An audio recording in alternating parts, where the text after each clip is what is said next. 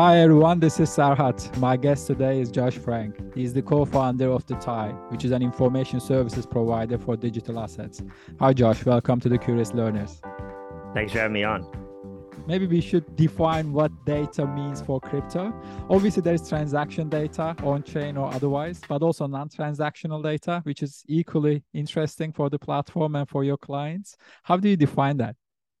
Yeah, well, I don't know if I know how to define data per se, but speaking about the different types of data that exist in crypto, it's really interesting and it certainly has expanded over time. As I think about the different types of data that exist in crypto, to your point, there's on-chain data, and that's super exciting. And I'd love to kind of get into that more later if you want.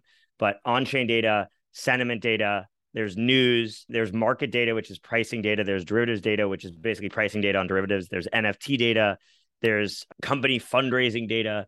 There is research. There's so many different types of data that exists in the crypto market. Obviously, in equity markets, you have actual fundamentals, which I think the space lacks.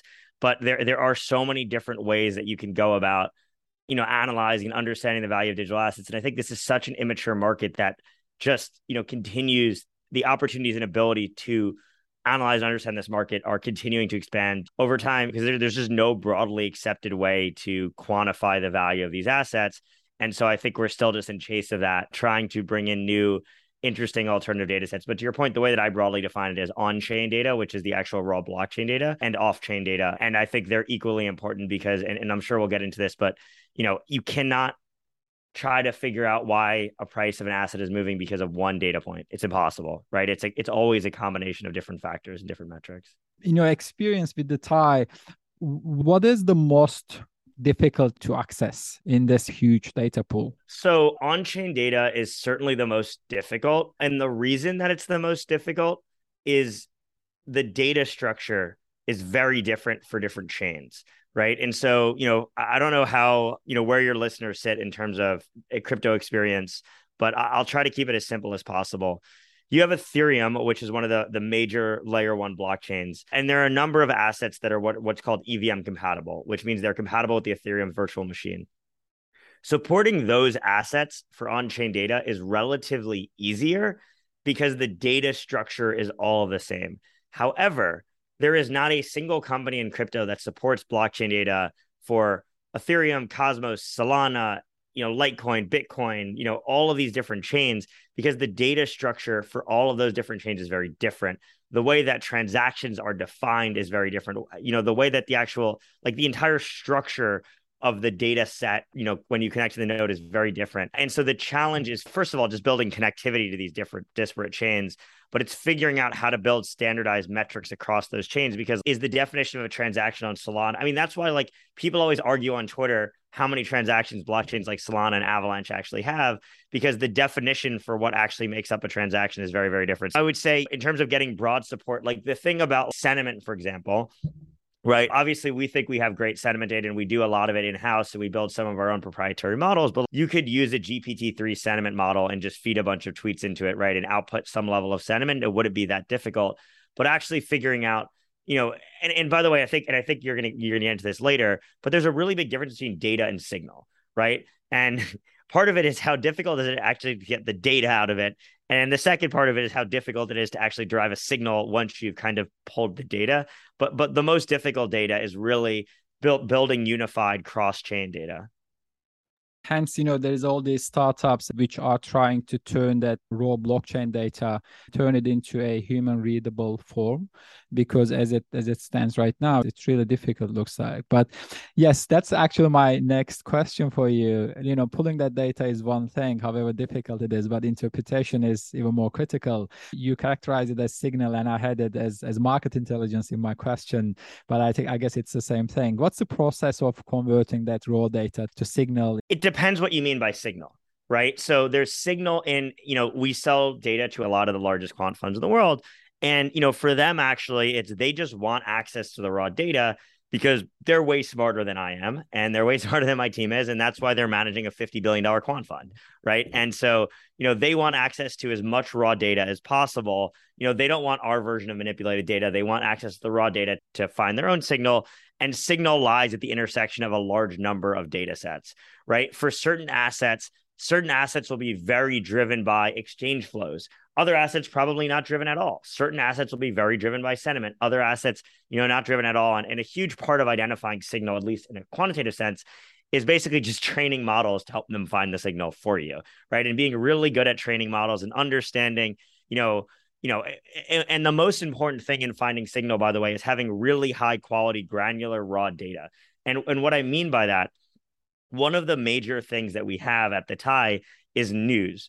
But by news, I don't mean news stories from CoinDesk and from, the Fortune and from Forbes. I mean, every single SEC filing going back 5 years, every single regulatory rolling from 2,000 regulatory jurisdictions, every update directly from their projects. So their Medium posts, their blog posts, their forum posts, every update from exchanges, from OTC desks, from all of these primary sources.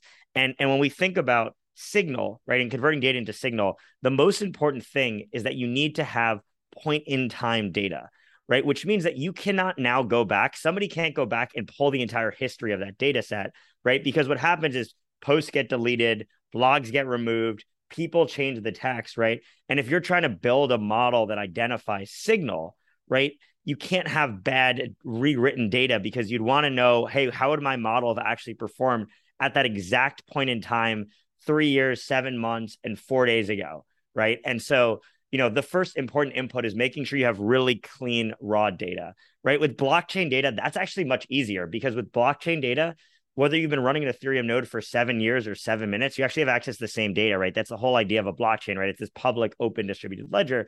And so with off-chain data, it's actually much harder to have clean data. On-chain data actually is incredibly clean, because it's the actual fact of what happened on the chain at a period of time. So there's two parts to where I was going. The first is on the quant side, right? And so they need to have really good raw inputted data that they can basically build into models and make sure that there's no bias in those models, right? And make sure also that they're not curve fitting, right? It's really easy to take a data set, and I could take any data set you send me and make it produce 50,000% returns in the past, right? Super easy to do. You just slightly change the input. You're like, oh, well, I noticed if you bought it when this metric was at 77 and sold it when it was at 77.2 and then bought it again at 70, like, you can skew data all you want, right? But you have to make sure that, when you're working with data, you're not introducing that bias, right? And you're making sure that you're not overfitting the data set. So that's on the quant side.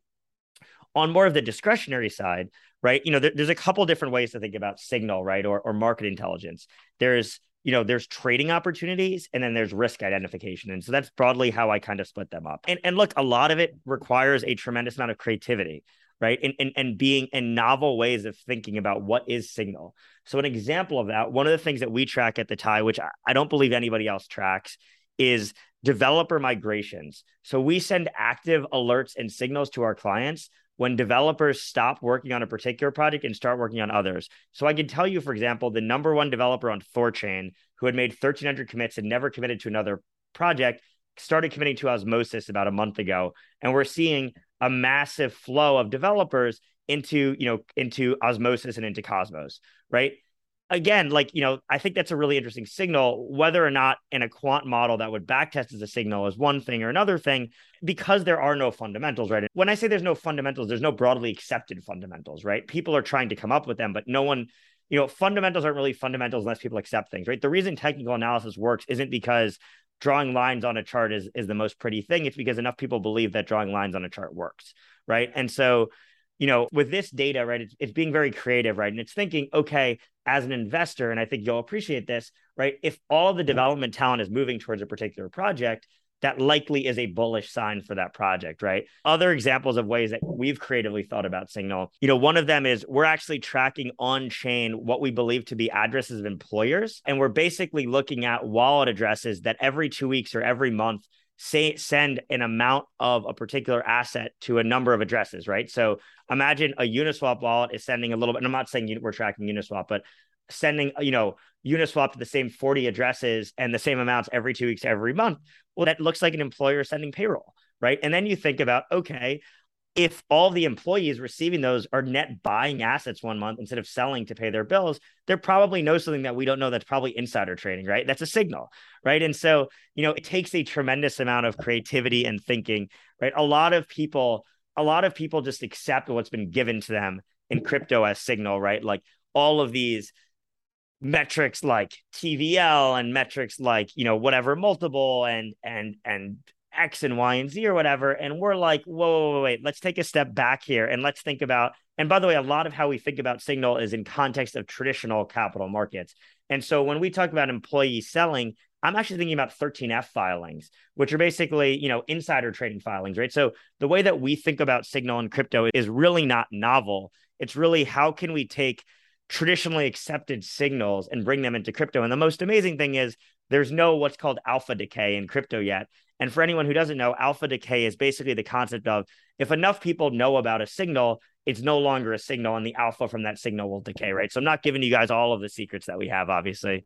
But, in crypto, we don't really struggle from alpha decay yet because, no one has explored these things, right? You may have not even heard of these two ideas that I just proposed. Yeah, certainly new to me, Josh. But maybe I should go back and ask this question again because I thought signal and market intelligence would be the same thing. But perhaps there's another layer there. Signal to market intelligence actually is different process for different investors, as you just laid out here, quant investors and discretionary guys. But you also touched upon the traditional capital markets or traditional finance more broadly. What's the biggest difference in interpretation of this data, the journey from raw data to signal to market intelligence between crypto markets and traditional markets? Obviously, lack of standardization maybe is one thing, but what else is different?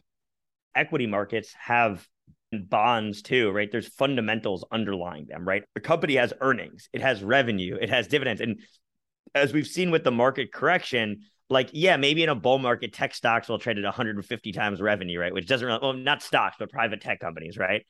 But now we see that, hey, when the market starts to correct, making money is an important part of running a business. Like, why would you invest in a business that just loses money all the time, right? And so, in crypto, that just doesn't exist, right? And I think a lot of people have tried to take, things like PE ratios like that and tried to bring them to like number of transactions and stuff. I'm kind of a seller on that idea. I think a lot of that is bullshit, to be honest, and I don't think it's back tested. But, with that said, the major difference is we actually have more data in crypto because every single transaction is broadcasted to the blockchain, right? And that just opens up so many opportunities, right?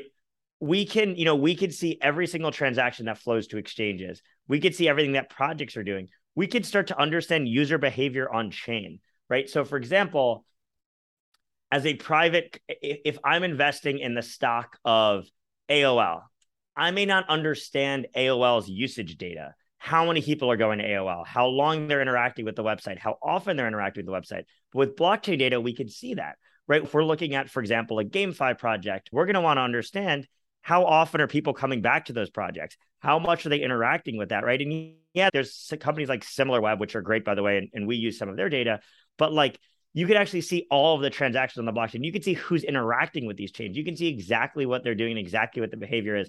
And I think we're still in the early innings of figuring out what you can actually do with that, right? An example is employer and employee payments, like I talked about before, but there are infinite examples, right? For example, understanding among people who hold a particular token, what other assets they hold. So for example, let's take random asset A, right?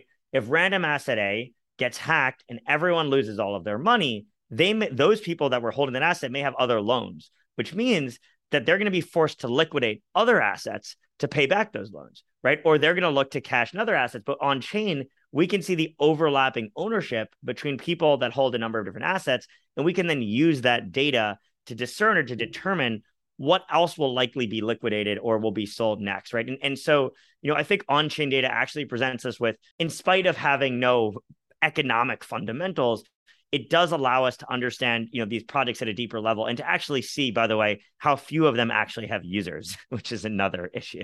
You're right. So you can track obviously the traffic to some of these traditional platforms, right? But even though you can see traffic in real time, although I guess in reality you see it with certain lag, but that doesn't mean that there is actually transaction, right? So there's this concept of conversion, obviously, which you can't really understand just by looking at traffic. But in crypto, you can literally see the transaction which happened, right? We just need to figure out how much of those transactions are bullshit. One of the things that we're doing, which is quite interesting, is looking at things like cohort analysis, which I think does a really good job at helping to understand whether or not there's bogus transactions, right? Because I want to see users, are they being retained in month 1, 2, 3, 4, 5, 6, 7, 8, 9, 12 when interacting with a particular project, right? I think is a really interesting concept because, are you going to fake activity with a single wallet address every single month ongoing? Possibly. It's definitely possible, right? But we're just trying to figure out what are ways to, or to remove like wallets with dust, right? To remove wallets that have less than a penny, right? A lot of times, if you look at a particular blockchain, more than 90% of the wallets have less than $1, right? And are those really users? I don't think so. Right. On Twitter, somebody tweets out a pretty graph that's got one line that goes up, but oftentimes there's a lot bigger of a story behind the scenes. And that's what we're really focused on is let's really dive into the data because so much of the narratives that are publicly, discussed are just bullshit. So it looks like the platform actually has even more cool features than the time that we met. So I remember a few months ago, your team did this demo for me at one of these conferences, and I was amazed when they showed me all these different features. But this cohort analysis, for example, I don't remember that I saw that at the time. So it sounds super interesting. That's a maybe good point for my next topic that I wanted to explore with you, Josh. What clusters of analysis? I understand, some of your clients are more interested in the raw data, which they can play with themselves. Most of our clients are discretionary, by the way. So they're primarily, but we also do work with quant funds. Yeah. Right. Absolutely. What types of analysis does your customer see on the TIE? On chain data, sentiment analysis, everything. I mean, we're really focused on workflow. So when people ask us, are we in the data business? I say no, we're in the workflow business, right? We're trying to build a platform. And by the way, for anyone who doesn't know or doesn't have context, so, the TIE is the leading provider of data to hedge funds and other institutional market participants in crypto. We have a data platform that services over 100 of the largest, hedge funds, OTC desks, market makers, prime brokers, and a large number of institutional market participants. Our clients go down the list of top 50 traditional hedge funds by assets under management. A large number of those folks are our clients. And, what we really focus on is building a single platform that unifies the entire market, right? The issue that we set out to solve is the fact that when I go into a hedge fund's office, when I go sit down with a trader and they have 40 screens, 40 tabs up on their monitor, right? I'm just like, how could you possibly be operating efficiently, right? You're wasting your time and you're missing signal or you're missing market intelligence, right? Because how are you possibly going to see signal if it's on tab 27 and you've only had time to click through tab 1 to 23 in the last 15 minutes, right? And in trading and in markets, timing and speed is so important. And so with the TIE, we actually have a single platform that brings everything together. We have sentiment data, on-chain data, news, private company data, research, NFT data, cross-chain data, like derivatives data, everything that somebody would need to stay on top of the market in a single interface. But what we do, which is so cool and is so novel, and I'm not sure if this is something you saw, but we actually allow our clients to bring their own data into the platform. And so imagine on a single screen, not only could you visualize all of the data we have, which was 90% of what, the most sophisticated folks in the space need, or 80% of what they need, but they can actually bring in their own data. And that's so important because if we think about the way that hedge funds are moving, or any type of large asset owner is moving, right? Yes, they are clients of Bloomberg. Yes, they are clients of FactSet. They're clients of Icon, but they're also buying alternative data. I'm talking about equities, right? Or other traditional asset classes. They're buying alternative data from 20, 30, 50, 100 different vendors, right? And what they're forced to do is they have, their own, they have their subscriptions to Bloomberg, but they're also building their own data terminals in-house. And if we think through workflow efficiency, it doesn't make sense to have to use Bloomberg and your own data, your own data terminal that you built. And so on our platform, our clients can actually do things like write custom Python. And if you wanted to, for example, pipe in one data set, combine it with a data set from the TIE, and then bring in a private, for example, database that's only accessible on your own internal IP address, we can actually help you spin up an instance to do that, where we can't even see the data. It's only actually accessible to your traders internally at your company. So if we think through the largest funds in the world that have quant teams, trading desks, research teams, right? Like VC arms, every single one of those teams needs to look at very, very different information. And so on a single screen, right, on one consolidated dashboard, we let you visualize everything in the same place. Super cool. And one thing that you mentioned is quite interesting for me, Josh, sentiment analysis. I want to double click on that. So how do you build that? So what's the process, right? So Twitter posts, TikTok videos, you mentioned in one of your previous interviews. I'm actually curious to hear more about that. TikTok videos, Discord messages, Telegram groups, and all that. How do you even weight all these different sort of data points to create or to come up with a sentiment sort of score, or however you guys do it? Yeah. So, I mean, we have a proprietary model to score sentiment where we basically, the problem with some existing sentiment models is that they're not focused on finance. And more particularly, they're not focused on crypto, right? With crypto, we have words like HODL and FOMO and, whatever. It's very difficult to take a traditional sentiment model and kind of bring it to crypto because you miss out on the context of the stupidity that we, WAGMI and whatever nonsense. And so when we build sentiment models, we try to account for that. And we basically will score every word in every single message individually, build an overall score for that message, and then basically normalize the data. Like sentiment today on Bitcoin is 2 standard deviations more positive than it is on an average of the last 20 days. And the reason that we do that is because it's very difficult to basically look at sentiment on a per asset level because people on Shiba Inu are always going to be more positive than people on Bitcoin because the discussion on Bitcoin is more nuanced than it is on Shiba Inu. But the way that we look at metrics broadly in the space, right, is we look at them from a comparative lens. And that's true with on-chain data too. Because if we think about financial markets, right, you're not going to look at Nestle stock the same way you're going to look at Microsoft stock. They're very different companies and their comps are very different. You're not going to compare them. You're going to compare Microsoft to Apple, right? And the same thing goes in crypto. We have defined sectors and subsectors that exist within this market. And so why should you look at an NFT platform the same way you look at a GameFi platform, the same way you look at a layer one, the same way you look at a privacy coin, right? All of those coins should be looked at very differently. And when we think about sentiment or social volumes or social conversation, what I care about is how much more social volume does Uniswap have than SushiSwap, right? I don't care about Uniswap's conversations relative to Bitcoin. And so for us, it's really looking at these assets relative to, one another. I think that creates much more nuanced discussion. Understood. And I want to hear from you also, how did you conceive the idea of building the TIE? That I wanted to understand better.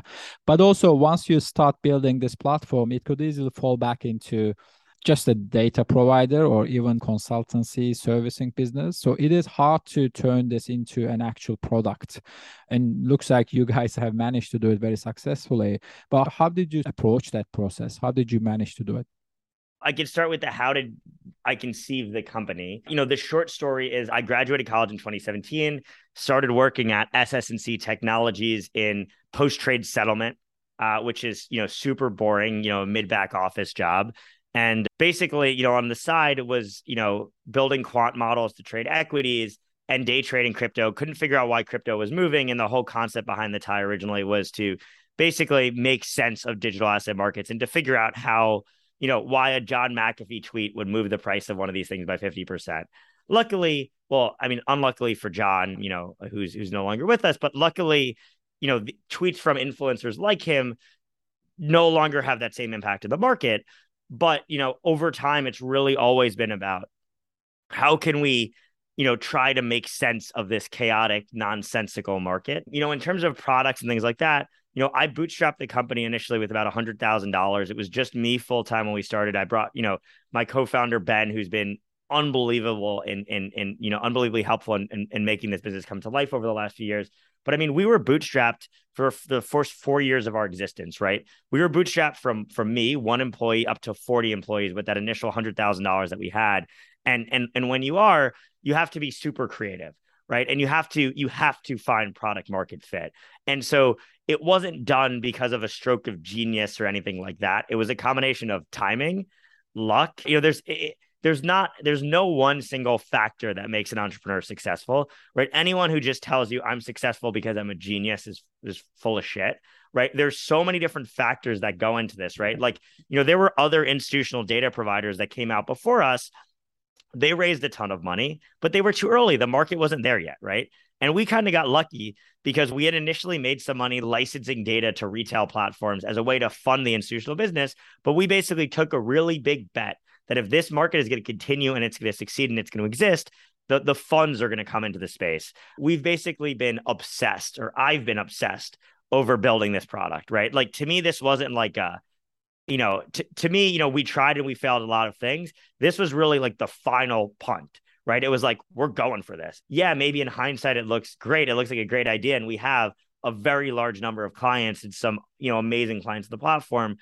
but it wasn't just a stroke of genius, right? I mean, it was so many different things that led to this happening, and Agree. really being obsessed and not letting it fail, right? It never is one single thing. But I think in the early days, the sales cycle took a lot of education. It still does, by the way. Is Some of the data points that I'm talking to you about, some of the signals, cohort analysis, and developer movement, and what other coins people own, and like all these are all novel concepts, right? You may not have even thought about these things before, right? And so there's a tremendous amount of education, and the way that we can really see that is our top 20% of users on our platform spend an average of 7 hours a day. Imagine that a trader at our hedge fund is spending 7 hours a day on our platform, right? And the way that people, and that's not every user, right? We have a large number of users that use it for 30 minutes. Our average user spends 2 hours a day. The difference between a user that spends 2 hours a day and a user that spends 7 hours a day is a user that really understands the power and how to use it. And so it's an ongoing process, right? I think more so than any other company in crypto, we are a white glove business. You can't just go on our website and sign up. You have to get on the phone with us. You have to talk with us. You have to have a dedicated account manager. We don't sell to individuals. We only sell to enterprises, right? And so it's really white glove. I mean, we've helped our clients with capital raising, right? So we do cap intro. We've helped our clients find other service providers. So we'll connect them with custodians or prime brokers or fund administrators or anything else. We like to think of ourselves as the Sherpa for our institutional clients in this space, right? And our goal is really to take somebody new who's coming. We obviously work with a large number of the crypto native firms as well. That's the majority of our clients. But for the first time ever, actually, this month, we've signed more top 100 hedge funds than we've signed crypto hedge funds, which is pretty crazy. And what we basically are doing is a tremendous amount of education and knowledge, and it doesn't necessarily take a day or a week to convert these users. Sometimes it takes more time than that, but we're here to guide you through that journey and to really get traditional funds comfortable with the space. And a couple ways that we do that, by the way, for anyone listening, we have a free research site. It's research.theta.io. We have unbelievable research. And unlike anyone else in the space, it is 100% free and there are 0 ads. So, you can go there, you can access amazing and free research. And I have a podcast, right? Everything that I do is all around education, right? It's helping people break into the space and get educated. And then once you become a client, it's really working and sitting down with you. I will personally go into your office. We have an amazing team of salespeople that will go into our client's office, right? And sit down with those clients and really get them educated. Because at the end of the day, with us, it's a 20-year relationship with the fund, right? We want to be there for the entire existence of the fund. We want to grow with them, and we want to be there even beyond that, right? When somebody leaves a fund, and the best message that we get is, hey, I just left this OTC desk that I'm working at. Can you maintain my account until I land a job at another firm, right? Like that is how ingrained in our clients' lives we want to be. And that requires a tremendous amount of education. What's the thought process for not going for retail? I think you could offer a lighter version of the TIE to retail users. How do you think about that? So we actually, behind the scenes, are a very large licensor of data to retail. People probably don't know it, but we license data to places like Interactive Brokers, to places like Bybit, to places like AAX, to places like Cointelegraph. So there are actually a large number of platforms that exist in the market that do service retail that use our data, but we're a B2B. So we do B2B and B2B2C. The challenge with a lot of the platforms that try to service retail and institutions is that they don't do either well, right? So, they have things that are too complicated for retail, and they have two things that are too simple for institutions. And you can't do both well, right? You can do one really well. It's very hard to do both really well. And it's a very different process to service retail traders than it is to service, funds, right? And, I'm obsessed with things like time spent on platform, retention, metrics like that. I can't just do that for two different groups of people. And so for us, it's not like we don't think retail should have access to this information. We totally do think they should. And if anyone listening happens to have a retail exchange, platform, brokerage, whatever else that is looking for data, we could certainly license a lot of this data, as we do with a lot of our other partners. What's the customer mix? So we touched upon a little bit discretionary versus quant, but in terms of that profile, but also sector geography. Yeah, our primary clients are discretionary hedge funds. That's our primary client base, but that's definitely not all of it. And that's 50% of our clients. We obviously have quant funds. We have prime brokers. We have OTC desks. We have market makers. We have venture funds. We have investment banks. We have tier one banks. It could be anyone from a research team to an analyst team to a trading desk to a quant team. But just like, I don't know if anybody's ever been a user of a a terminal or workstation in traditional markets, and you know what products I'm talking about, right? You use 4 or 5% of the features on the platform. And the same thing goes with us, right? Our clients aren't going to use 100% of what's available for them. They're going to use 4 or 5% of the platform. I don't even think every salesperson on my team knows 100% of the features that exist on the platform because there's just so much, right? And we're focused on workflow, right? So when we bring on a venture client, we talk to the venture client, we're like, here, these are the 5 or 10 or 15 pieces of the tie of SigDev, that's the name of our platform, right? Of SigDev that we think are most helpful for you in your workflow, right? And so that's really kind of how we think about it in terms of things like, size of client base and stuff like that. Our smallest clients are probably $10 to $20 million funds. We have a few of them, but they go up to multi-hundred billion dollar asset managers and bigger as clients. We have the largest, go down the list of the top 50 hedge funds by AUM. A large number of those folks are our clients. We work with them. It's a big mix, right? It's the crypto natives, it's the traditionals, it's DeFi funds. It's a lot. And in terms of geographically, we're domiciled, our headquarters is in New York City. And so naturally, a large number of our clients happen to be in New York City. We're now working on improving our marketing. I think we do product incredibly well. I think we do data incredibly well. I think we haven't done marketing incredibly well. And that's no fault to our team. We didn't have a single marketer until December. We now have 6 full-time people on our marketing team. Most of them joined in the last month or two. And so now it's about, going out and expanding, across geographies.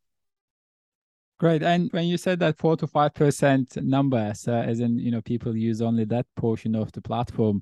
And when you also talked about the retail side of things, that's what I was thinking. It's almost like, the TIE as a platform would be, retail users, individuals would not be able to actually extract the most value. They would have no idea what they were looking at. Right. And that's why we have a dedicated account management team that really works with our clients. It sits down and handholds and helps, right? We are a white glove service. We're here to help. We're here to help you understand all this information, right? And that's why I said, it's hard to build a platform that services both institutions and retail because you're not fully catering to one's needs. Sure. And we're fully catering to the needs of one of those, markets. Absolutely. And what patterns do you see in your customers ask for data across cycles? It's not across cycles. It just becomes more and more and more and more and more infinitely. The market is becoming more sophisticated, right? Everyone was asking, where are the institutions? And, now they're asking, why isn't crypto moving? Well, it's because their institutions are here and we're now more correlated with traditional assets than we ever were before, right? And so when the funds first started coming into crypto, and by the way, I use the term institutions broadly for anyone listening who, yes, institutions traditionally are endowments and pensions and things like that. In crypto, we've kind of conflated the word with funds and others, right? But, my point was, when a lot of these folks first started coming into crypto, they were trading, Bitcoin options, right? Or they were just taking advantage of market inefficiencies. Now they are starting to trade a wider range of assets. We know some of the largest hedge funds in the world are trading on chain on like 30 different blockchains, some of them, right? And so not all of them, but there's a small number. And they're just becoming increasingly more sophisticated. And the questions that we're getting and the requests that we're getting are increasingly more sophisticated. And as we continue to ship so much product and we ship, every week we have new features on the platform. It's actually ridiculous, right? As we ship more and more product, our clients start to realize like, hey, and this kind of sucks a little bit, not, being transparent. They're like, okay, you guys aren't just this small startup anymore. You guys actually are this all-in-one platform, which means we can now request every single feature in the entire world. And when you start saying that you're going to build a platform that simplifies workflow and removes the need to have, my goal every single week is to remove one more tab from my client's browser, right? That's the only thing that I care about, right? And when you set that out to be your goal, the demands and the things that people are asking just continue to get larger and larger and larger and larger. And it's an infinite and never ending task, right? Bloomberg continues to add data to the Bloomberg terminal, right? They've been around for 50 years. So this is, we know that we've set ourselves up to build infinitely, right? It's never going to end. I want to switch gears a little bit. So I want to talk about, the culture that you want to build at the TIE. People think about culture as, free snacks, free lunch, or some perks offered to employees.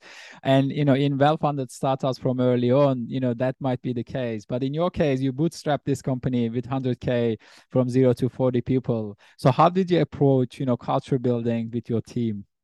Well, yeah, to clarify, we've raised money since we're now about 80 people on the team. So we do have some external capital. But yeah, look, I think it comes from the top, right?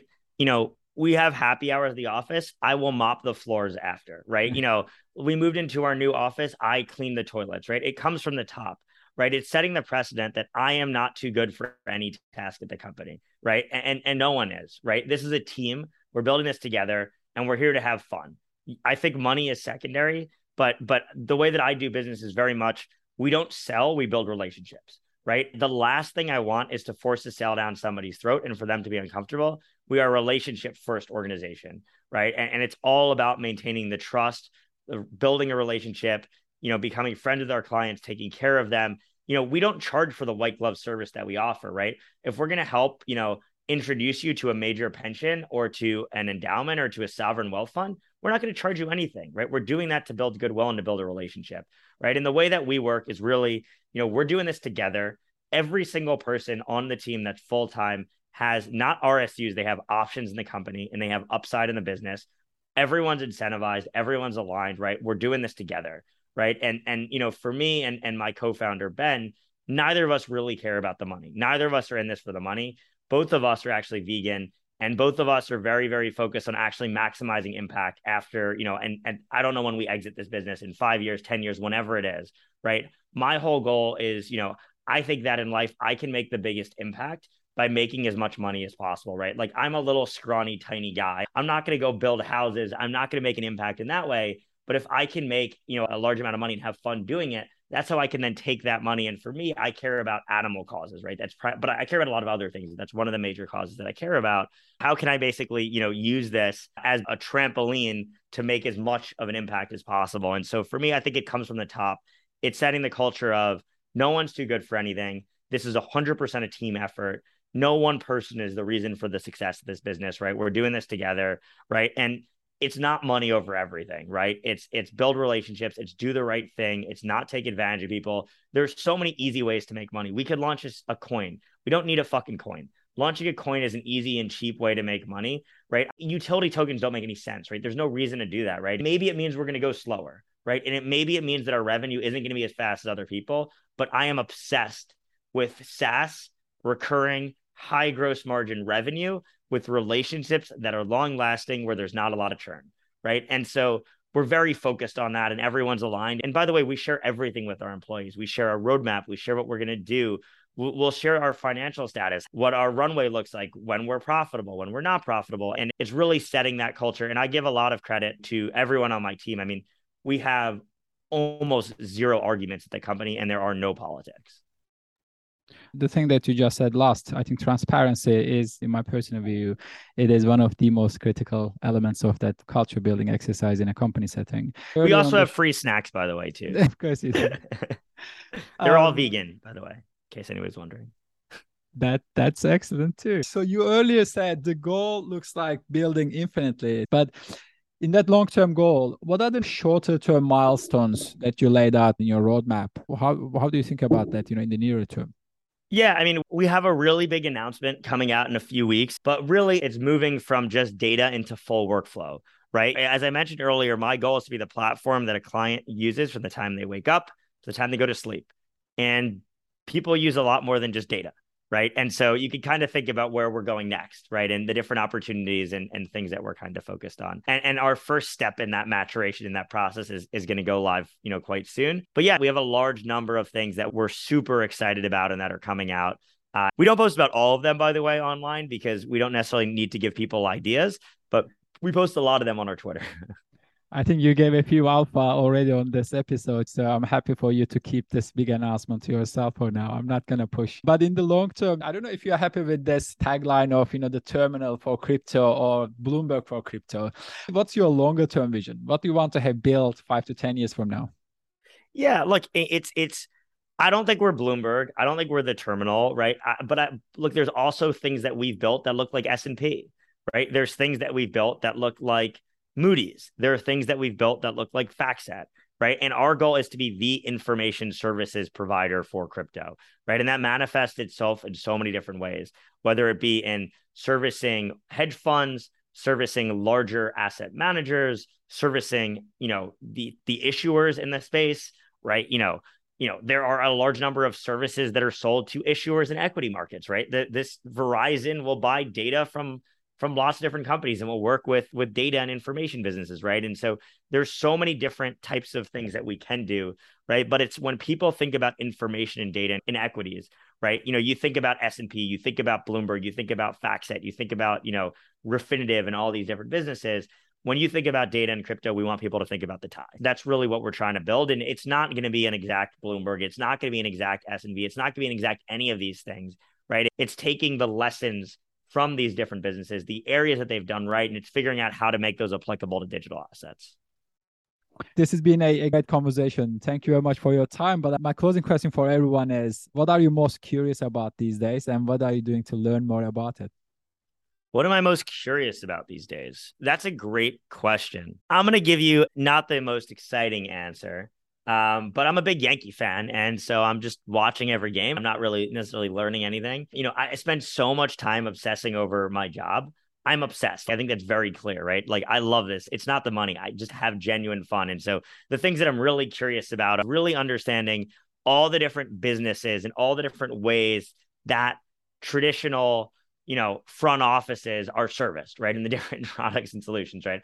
But here's what I focus on. I'm a big baseball fan, so spending a lot of time watching the Yankees these days. And also I because I spend so much time thinking, I like to not think. And so, I watch a lot of I love dumb TV. And so, by the way, if anyone who hasn't seen it, the new season of Indian Matchmaking is hysterical. It's really great. I just don't have the most intellectual answer here, but Josh, thanks a lot again for coming to the Curious Learners. It's been such a great discussion and I learned a lot. Thank you and speak soon.